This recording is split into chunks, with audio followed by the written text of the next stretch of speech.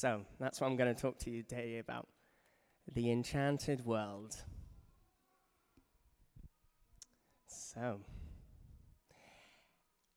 during that service, did anyone feel the need to speak to a friend or just want to speak to a friend? Maybe just give them a hug, encourage them, support them, or just have a laugh with them? Anyone? Yeah? Got a few people, a few contenders. Did anyone feel pins and needles, brush of wind, or anything in particular as though someone was standing next to you, or any sense of emotional feeling that you had during that service? Yeah? Got a few peeps? Yeah?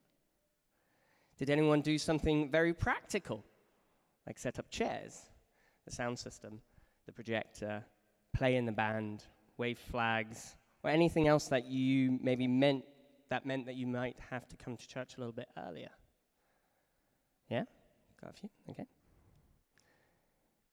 Did anyone get a sense of something like a ball of light in a particular space in the room? Maybe a bigger person standing in a particular place in the room, or someone walking into the room that might not be a physical person at any point? Yeah? Did anybody play with kids? Yeah? Maybe try to get them involved or engaged in the worship, or even just play with them with their toys or their computer games or anything like that? Yeah? Did anyone get a Bible verse or repeat a phrase or a word like holy that they just couldn't stop singing over and over again when you started singing in your own words? Or maybe you got a specific melody? Yeah? Did anybody speak in tongues during the service? I know at least one person did. Yeah? Has anyone got a person that came to mind during the service? Maybe it's someone who's in church this morning, or maybe it's a friend, it's a family member, or someone that specifically came to mind for them in that particular instance. Yeah?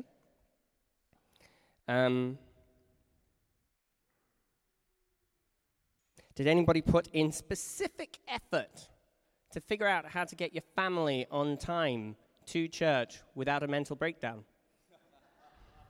Yeah? Got a few peeps? Okay. Yeah, tried. Did anyone in the service so far hear or see anything that doesn't seem to be a sound or sight that would be natural but happened in this space? Yeah, a few peeps. Did anyone get something they have no clue what to do with, and that is completely out of your grid, and you're like, okay, maybe something that came to mind or anything like that at all? Did anyone get a particular emotion? Maybe you felt overwhelmed and you started to cry, or you started to laugh, or some sort of poignant emotion that came to mind. Yeah? Did you feel pain anywhere in your body that suddenly appeared and then disappeared? Just a little twinge anywhere, or maybe a little irritation? Did work come to mind? And did you think, and did like a strategy or something that a particular problem that you have at work, and did that suddenly, I could do that and resolve this problem at work or this particular person? All of those things are different expressions of different gifts that you got. Now, what I'd like to encourage you to do is I'm going to remind you of these questions at the end of the service, and I'd like you, if any of those things are applicable for you at the end, to put your hand up. And then I'd like to maybe give those who have that specific thing a bit of a challenge. Because we live in an enchanted world. We live in a world that is so much bigger than it seems. What I'm looking at today is Ephesians 4:1-16. As a prisoner for the Lord, then I urge you to live a life worthy of the calling you have received. Be completely humble and gentle. Be patient, bearing with one another in love. Make every effort to keep the unity of the Spirit through the bond of peace.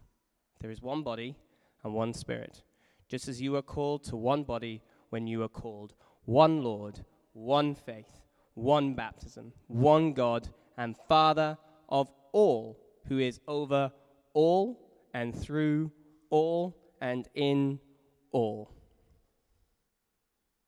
But to each one of us has been given as Christ apportioned it, a grace. This is why it says, when he ascended on high, he took many captives and gave gifts to his people. What does he ascended mean? Except that he also descended to the lower earthly regions. He who descended is the very one who ascended higher than all the heavens in order to fill the whole universe. So Christ himself gave the apostles, the prophets, the evangelists, the pastors, and teachers to equip his people for works of service, so that the body of Christ may be built up until we all reach unity in the faith and in the knowledge of the Son of God, and become mature, attaining to the whole measure of the fullness of Christ. The whole measure of the fullness of Christ.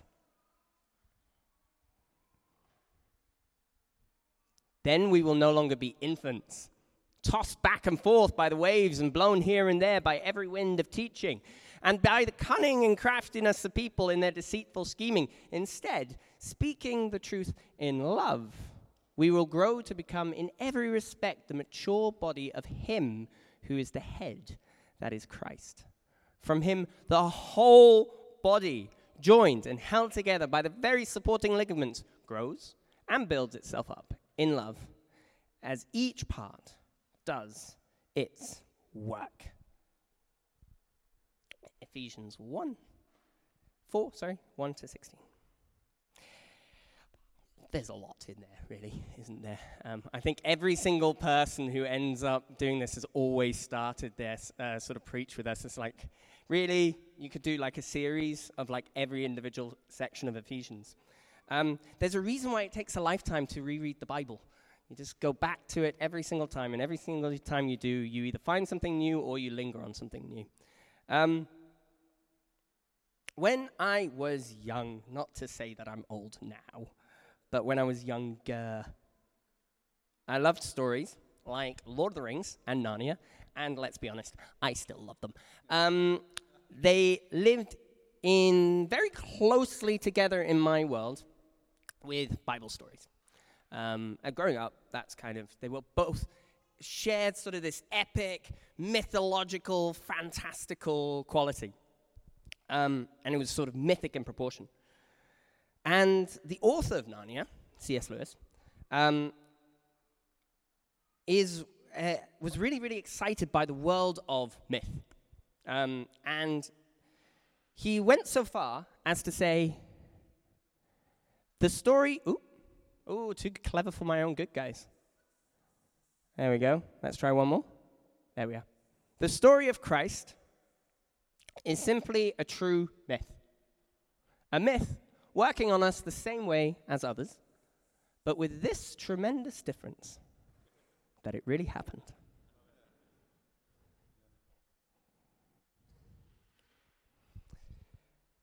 There is an enchantment. There is a sense of wonder that myth and fantasy provide, and Christianity provides the added element of truth. When I was little, as much as I do now, I loved also being outdoors. Seeing the glorious mountains vicious against the sky and watching the constellations of the stars and kind of starting to get a sense of stories, and then seeing clouds and it kind of looking like a chicken running away from an axe or something like that, and just getting a sense of things seem more than they are. C.S. Lewis tried to invite people into the realization that life is more than just something that it seems to be, to invite us into a world where everything is enchanted.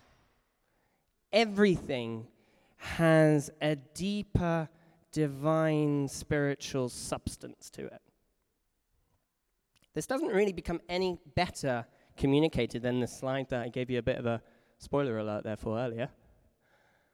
Then in The Voyage of the Dawn Treader, when Eustace meets a star who's in human form, Eustace being a character from the Chronicles of Narnia, it says, "In our world," says Eustace, "a star is a huge ball of flaming gas."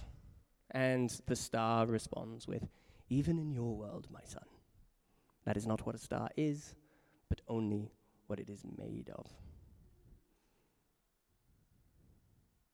Again, everything's a little bit more than what it just seems. Paul wrote to an audience that believed in an enchanted world. A tree wasn't just a tree. It was potentially where your ancestor could live.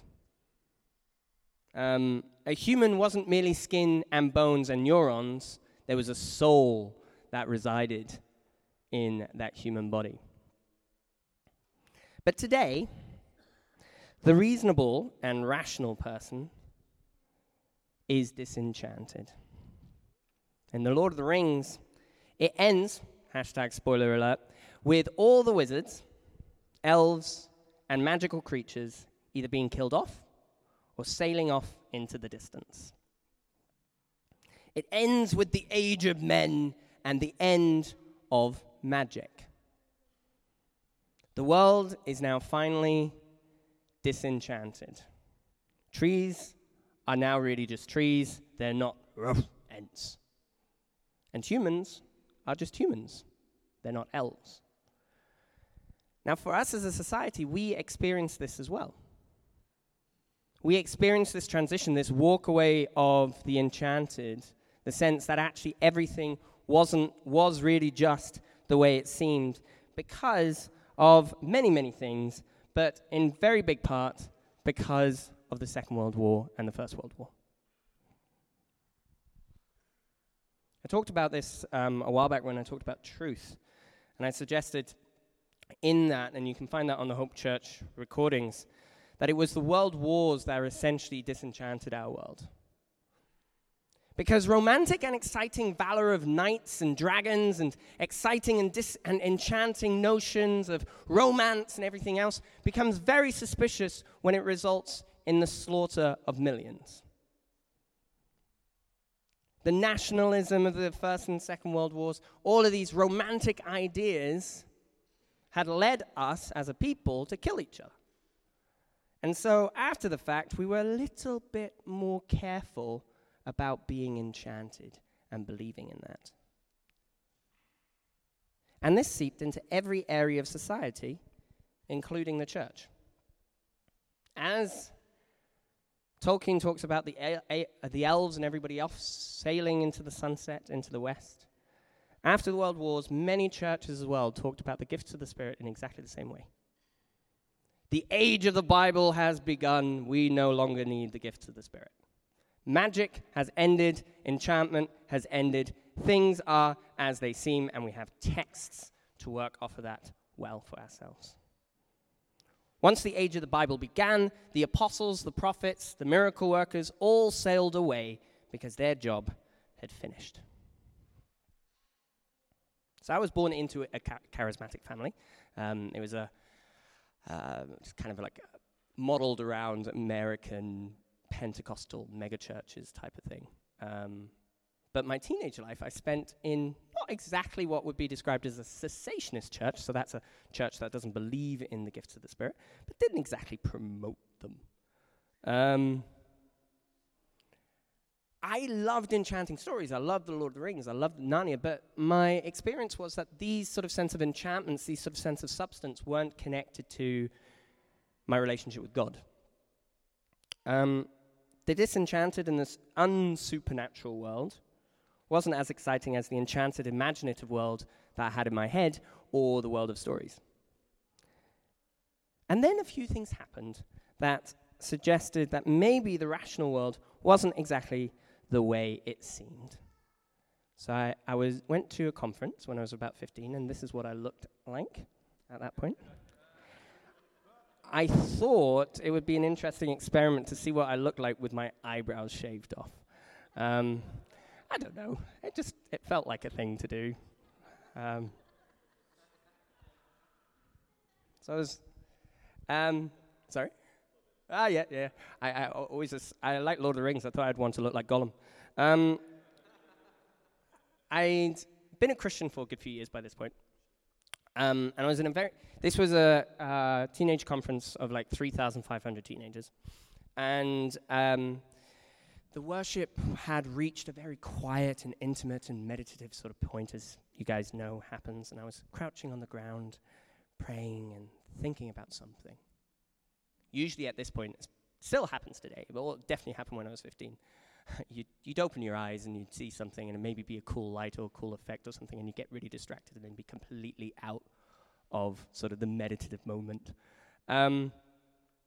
But out of nowhere, I hear a voice.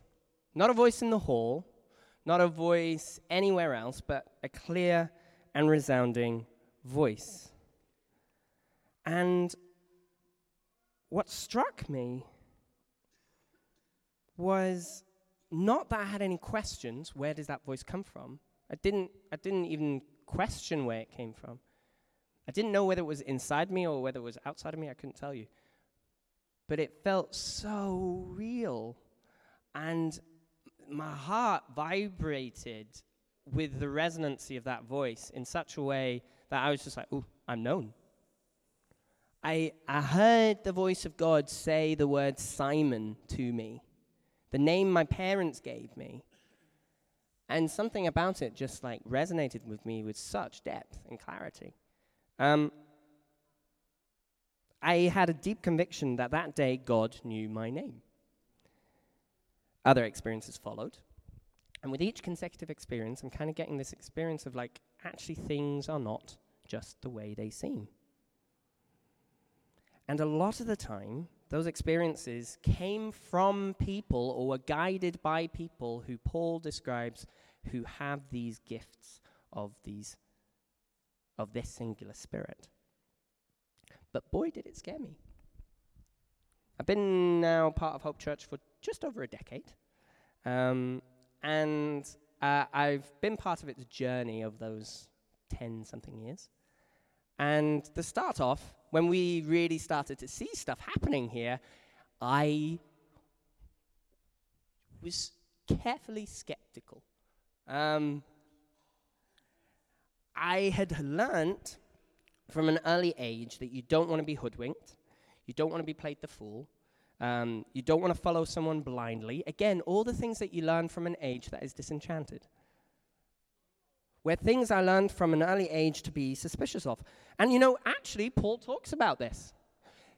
Then we will no longer be infants, tossed back and forth by the waves and blown here and there by every wind of teaching and by the cunning and craftiness of people in their deceitful scheming. You are supposed to be careful. Don't believe absolutely everybody says. But it's fascinating that this is smack bang in the passage where he talks about the gifts of the Spirit.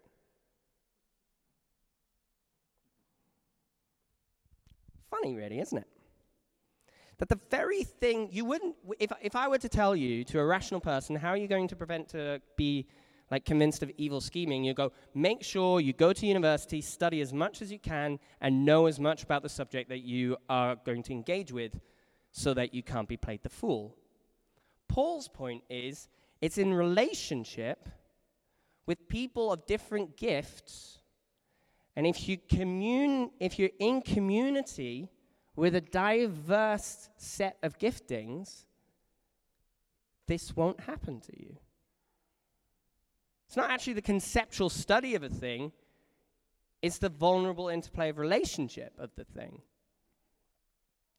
So I was scared because I get prophetic words and have powerful experiences with God, guided by teachers, evangelists, pastors, prophets, apostles. And I vividly remember thinking, like, this is very emotionless. This is all about experience. This is all a little bit, wishy-washy. It's not like hard stoic facts of the Bible or like scientific facts or anything like that. But I would have these powerful, epic, almost mythologically proportioned experiences, and I'd be talking to a prophetic friend of mine, and they'd say, "Oh, there's a big, massive angel in there, and they're standing." And I was asking Andy D. Fulton, there, what did you see or experience? I was like, "Oh, there's a lot of angels in the room right now."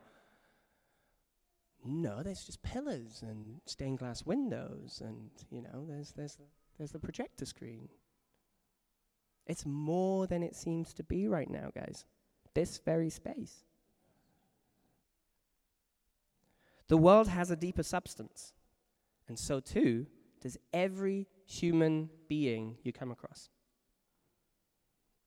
So in this passage, Paul doesn't really explain what the gifts of the Spirit are individually. He doesn't tell you, this is an apostle, this is a pastor, this is a prophet. And he really doesn't do this in most other passages he mentions the gifts of the Spirit either. I, as I say, have been in these kind of circles now for quite some time. I was born in Pentecostal churches. I spent 10 years in a semi-quasi-cessationist church, and then I spent almost a decade here. And in charismatic circles, we tend to talk more about what the gifts of the Spirit mean than the Bible does, truth be told. But he mentions them in Romans 12. He mentions them in 1 Corinthians 12. And he mentions a lot of them.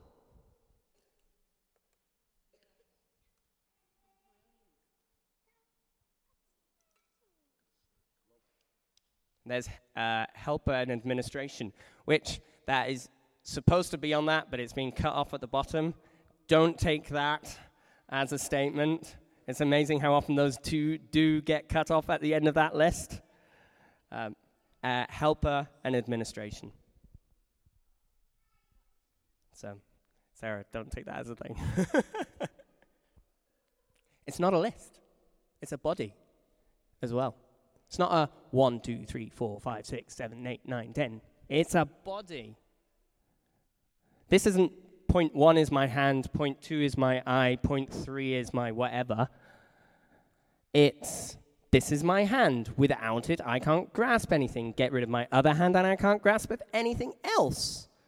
Get rid of both my eyes and I can't see anything, and then I can't grasp anything either. It's not one on top and one below. It's all interchangeable and all interactive with each other.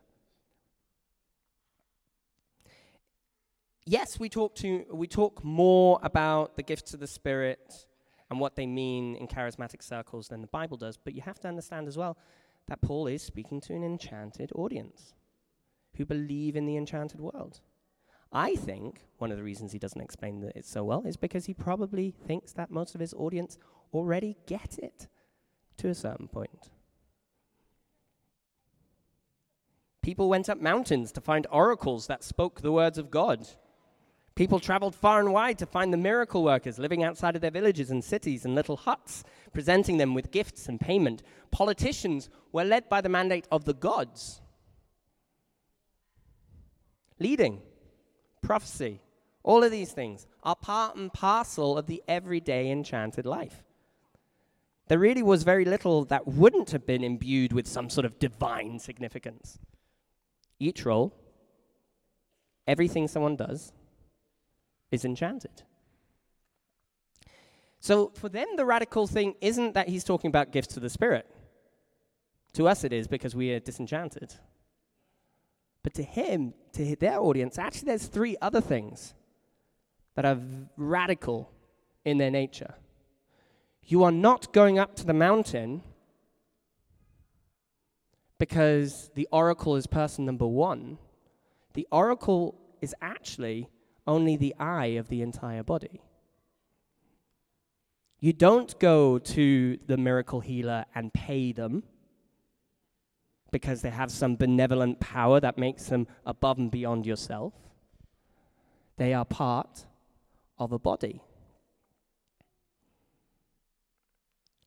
That you didn't elevate one gifting over the other. You didn't ever elevate the person who somehow managed to shepherd and then take care of people really, really well over someone who was an oracle or vice versa, but rather they all work together to help one another to attain the whole measure of the fullness of Christ. It's a bit better than just paying for one oracle of God.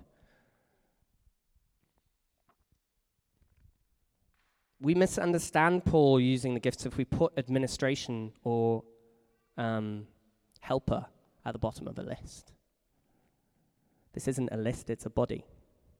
A gloriously supernatural and powerful body.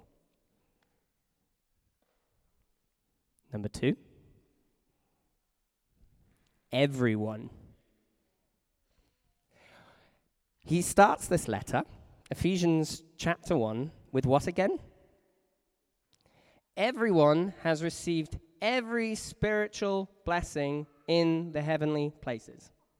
That's the context that he's telling you that everybody has an apportioned grace and a specific gift. He's not telling you you have no access, but hey, when you become a Christian, you get these really nice gifts. Woo! You get one gift per person, and that's it, because, you can't be given too much, because you're awful. And if you got too much, you go to your head and da-da-da.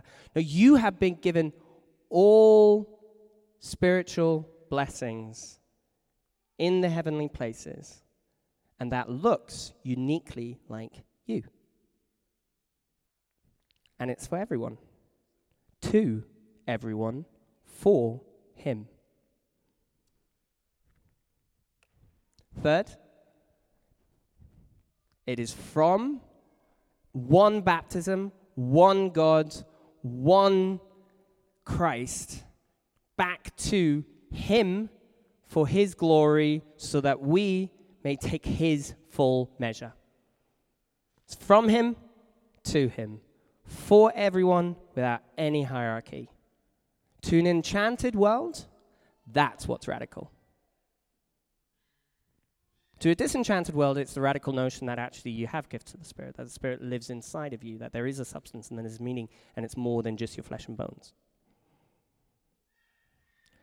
Once I found out that every single person was enchanted, once I experienced the Spirit for myself and I had encounters and I had powerful moments, it became clearer to me that, wow, everybody gets this. And suddenly unity becomes far more feasible as a notion. Because the faces staring at me right now, you guys, are all enchanted. Yeah, exactly. Yay. You carry specific gifts of the Spirit. And it's in relationship with you that I grow and learn. And I'm not tossed to and fro. I need to actually be more careful, according to Paul, with my relationship with you so that I don't get tossed around than I necessarily need to do to know and understand absolutely everything.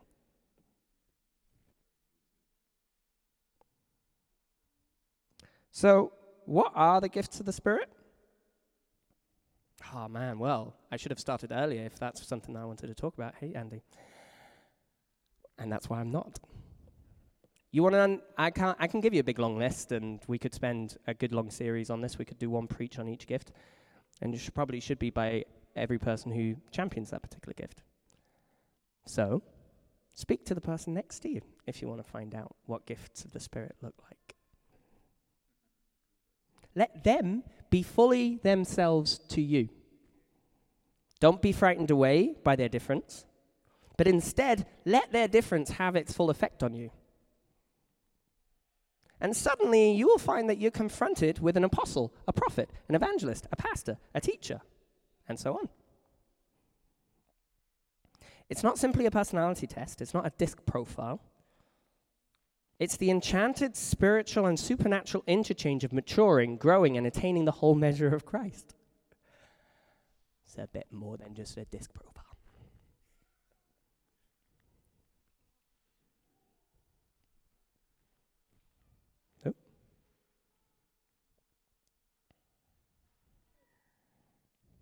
I mentioned that I got scared at all of this starting off.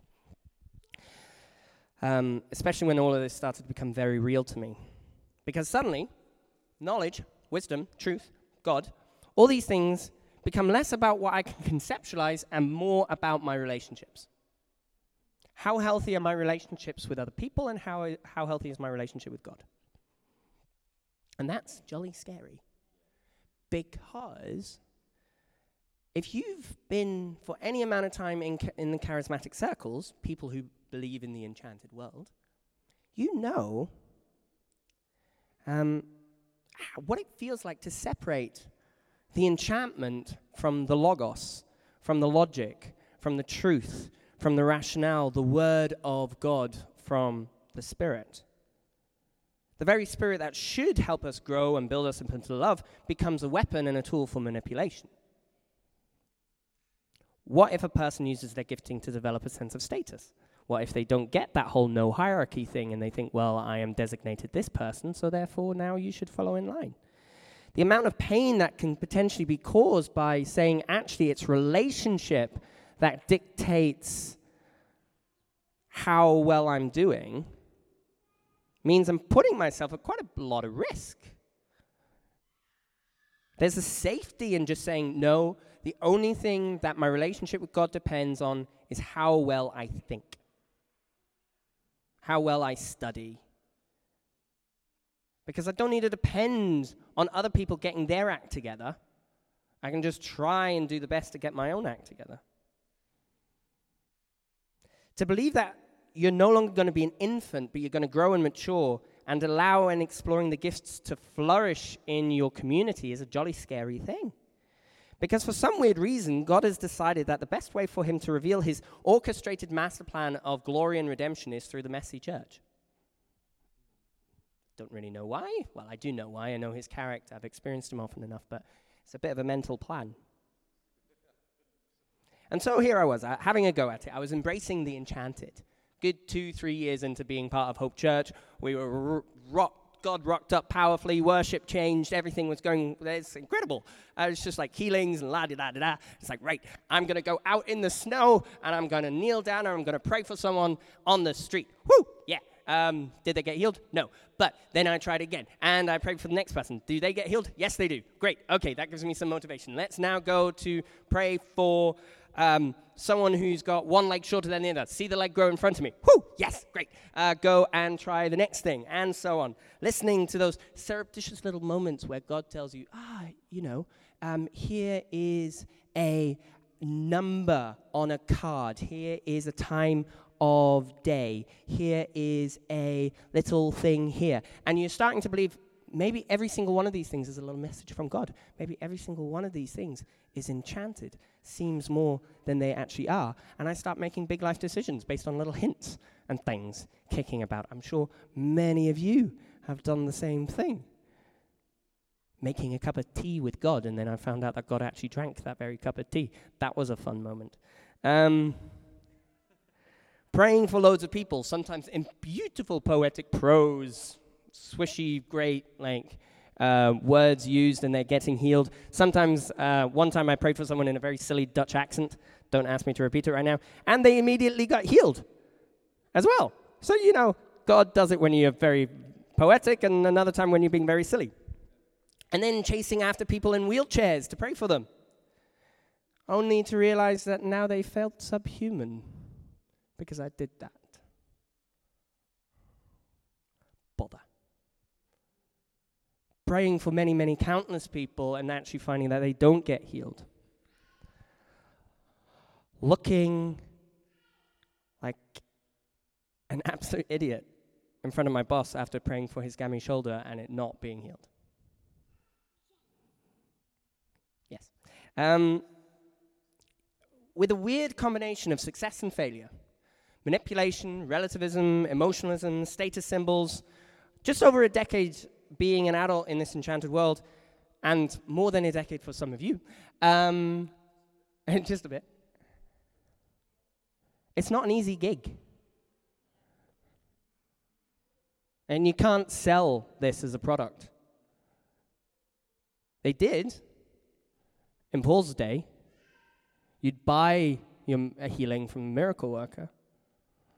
But this isn't about some deep mystical knowledge that you have. This is about relationship. But God. The gifts of the Spirit, the enchanted world, is exciting. Dare I say, we might even be able to live greater lives than we can read in the most exciting of novels because of it. But it makes no sense, it's tiresome, it's weary, and it is dangerous and can lead to the slaughter of millions like it did in the First and the Second World War if God and his unending goodness and his love doesn't sit right back in the center of it. So, sitting on my living room floor and I was tired. This was 6-7 years into all of this. And, you get some really good highs. But then, you've realized that you've made someone in a wheelchair feel absolutely awful and in an attempt to try and pray for them. And you're getting really confused and you're just like, I don't know what to do here. So I was tired. I was so tired of being on, present, here, alive, enchanted, connected. All of these things were like buzzwords where you're just like, yes. And then I felt something on my side.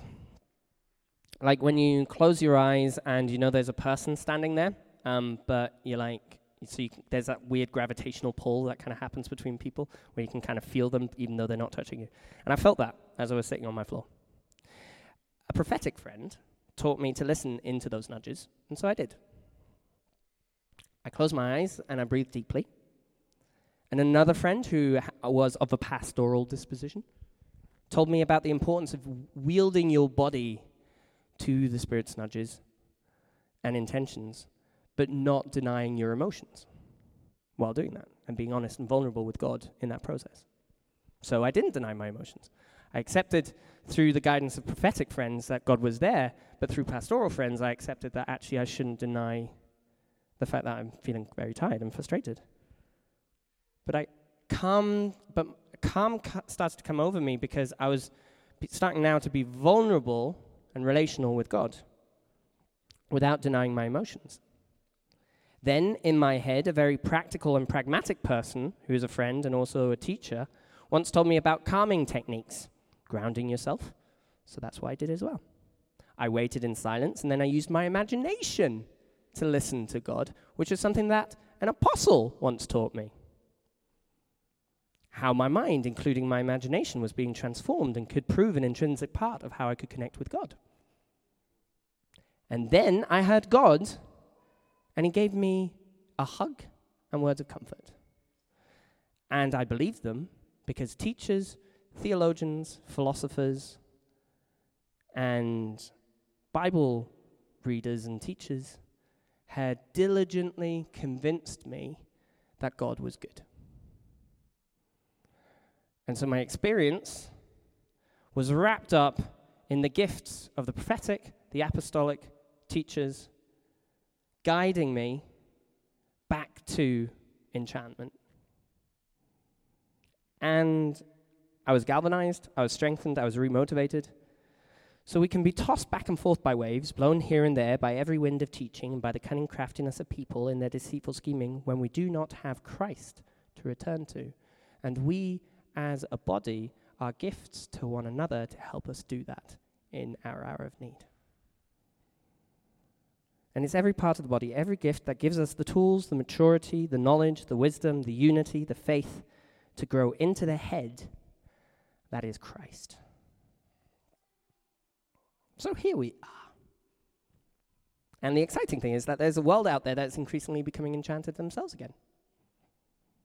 A world where there's so much, where people believe that there's so much more than what you can see.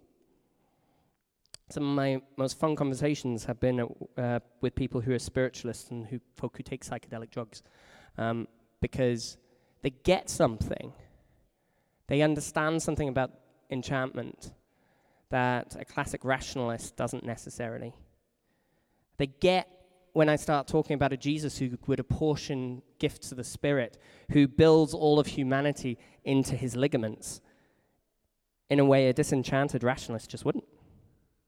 I find it fascinating that Paul would say it requires the full extent of every gift, however menial it may seem, however small, to operate fully in order for us to get God. the administrator, the financer, the person who can see numbers and logistics and make sense of them into an order that empowers people, is from heaven and is a gift of the Spirit. And I'm not talking just about church-related organization. That those of you who do what would seem the least spiritual activity are doing something that is an imprint of heaven. One of the things that Paul's trying to emphasize isn't there are gifts of the Spirit, it's you are so much more than you think you are. If you don't believe that your job, your hobbies, your service does not represent and help people to navigate into the fullness of who Christ is, then you need to reread your Bible. Or more importantly, you need to listen to the gifts of those around you and let them have their full effect on you. Paul begins this passage by saying, be completely humble and gentle, be patient, bearing with one another in love. He calls this living a life worthy of our calling. Gentleness is not weak, patience is not indifference, humility is not cowardice. The earth and everything around and within us is vibrating at a heavenly frequency. Because Jesus descended and ascended and so fills the whole universe. I'm just repeating lines that Paul's just said. We are so much more than we think we are. Encouragement isn't just a nice thing to do. It's a gift of the very Spirit that hovered over the empty waters before the foundations of anything. That's encouragement. And it's a gift built by and for the most mystical, mysterious, and marvelous enterprise that God has ever decided to engage on, building the church. When we understand that the secular and the sacred is not divided, like Anthony spoke about when he went over chapter 1, then everything is enchanted. Look around you again. I was told I can't see angels. I kind of get a little bit of a hunch or a feeling-y type thing, but I've been told by a friend who has a very substantial gift that there are lots of angels in here right now. Now, you can decide to be disenchanted and disengage, or you can allow the difference of a gift of the Spirit to have its full effect on you. And to take a moment to realize that if there's a lot of angels in here, then God wants to do something substantial.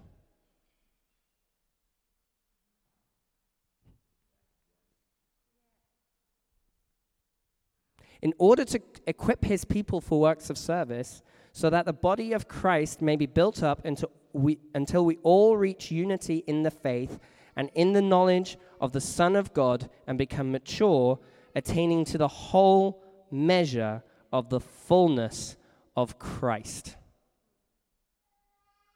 So, back to the beginning. I said I'd bring this back up again.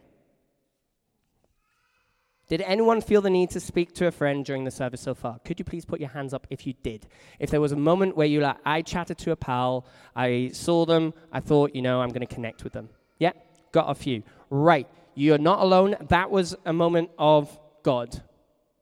You weren't disconnecting from worship. You weren't going like, you know what, I'm going to just not be part of what God's doing right there. God's given you an impulse there to connect. And you don't need to see it separate. Did anyone feel anything? Pins and needles, brush of a wind, as though something was standing next to you. Could you put your hands up? Great. So we again have quite potent move of God right there in the tangible experience of him. Did anyone do something very practical? Set up chairs, sound system, play in the band, wave flags, do the projector, or anything else that may mean that you had to come to church early? Thank you so much. And again, not separate. Not they had the tingles, so that means they're more spiritual, and we move chairs around. It's part and parcel of the same gift. Did anyone get a sense of something, a ball of light, in particular in the space of the room, maybe a big person standing somewhere or someone walking into the room? Yeah, got a few. Amazing. Did anybody play with the kids? Maybe try to get them engaged with worship, or just befriend them and make them feel connected with you? Yeah? Beautiful. Again, not separate. Did anyone get a Bible verse, a repeated phrase, or say a word like holy that you just found yourself singing over and over again, or maybe a melody that you started singing? Yeah? Did anyone speak in tongues during the service? Yep. Has anyone got a person that kept on coming to mind during the service? A friend that might have been here in the congregation, or who might be out and about, a family friend or something like that.